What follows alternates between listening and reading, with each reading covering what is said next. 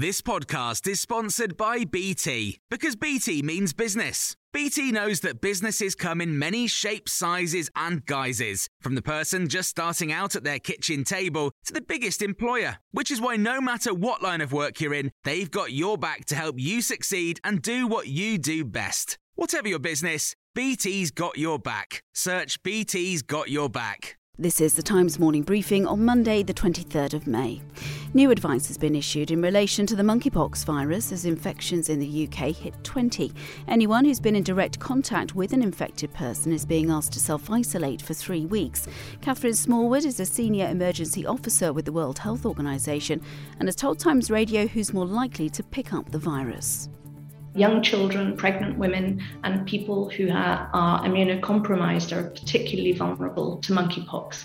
And so if people have had a close contact with a case and they may work or live with people who are vulnerable, they should be particularly careful. New figures from the UN show 8 million people have now been displaced by the war in Ukraine, while 6 million have fled the country since Russia invaded 3 months ago. New data also shows the number of people forced to flee conflict, violence, human rights violations and persecution worldwide has now crossed the 100 million mark for the first time on record. The boss of one of Britain's largest energy companies has warned that a fifth of households are already in fuel poverty. Michael Lewis, the head of E.ON, predicts that number could double in October when the energy price cap rises again, and we should be braced for inflated gas and electricity prices to last for another year and a half. Meanwhile, people wanting to replace their old gas boilers with greener heat pumps could now access a £5,000 grant from the government. The initiative is part of a £3.9 billion project to make all heating systems low carbon by 2035. Installing a heat pump costs between £10,000 and £12,000, and Labour and some environmental campaigners don't believe the support goes far enough. Sue Gray's long-awaited report into lockdown parties at Downing Street is due to be published this week. Reports suggest the document will feature photographs of the illegal gatherings. Oliver Wright is the policy editor at The Times. She believes that the culture in Downing Street was one where there wasn't really anyone turning around and saying, hang on, this isn't something you should be doing.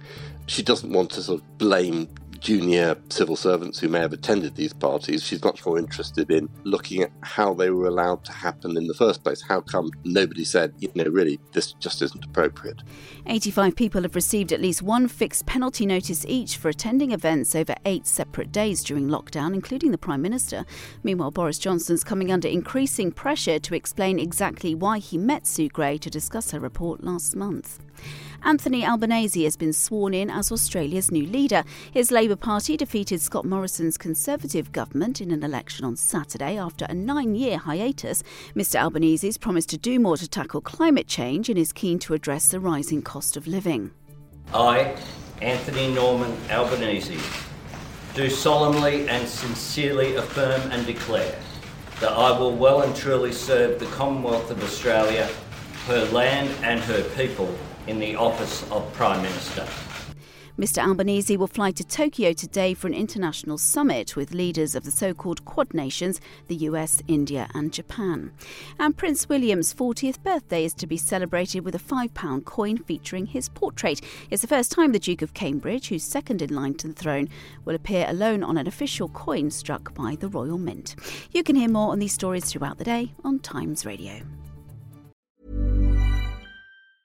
Cool fact, a crocodile can't stick out its tongue. Also, you can get health insurance for a month or just under a year in some states. United Healthcare short-term insurance plans, underwritten by Golden Rule Insurance Company, offer flexible, budget-friendly coverage for you. Learn more at uh1.com. Planning for your next trip?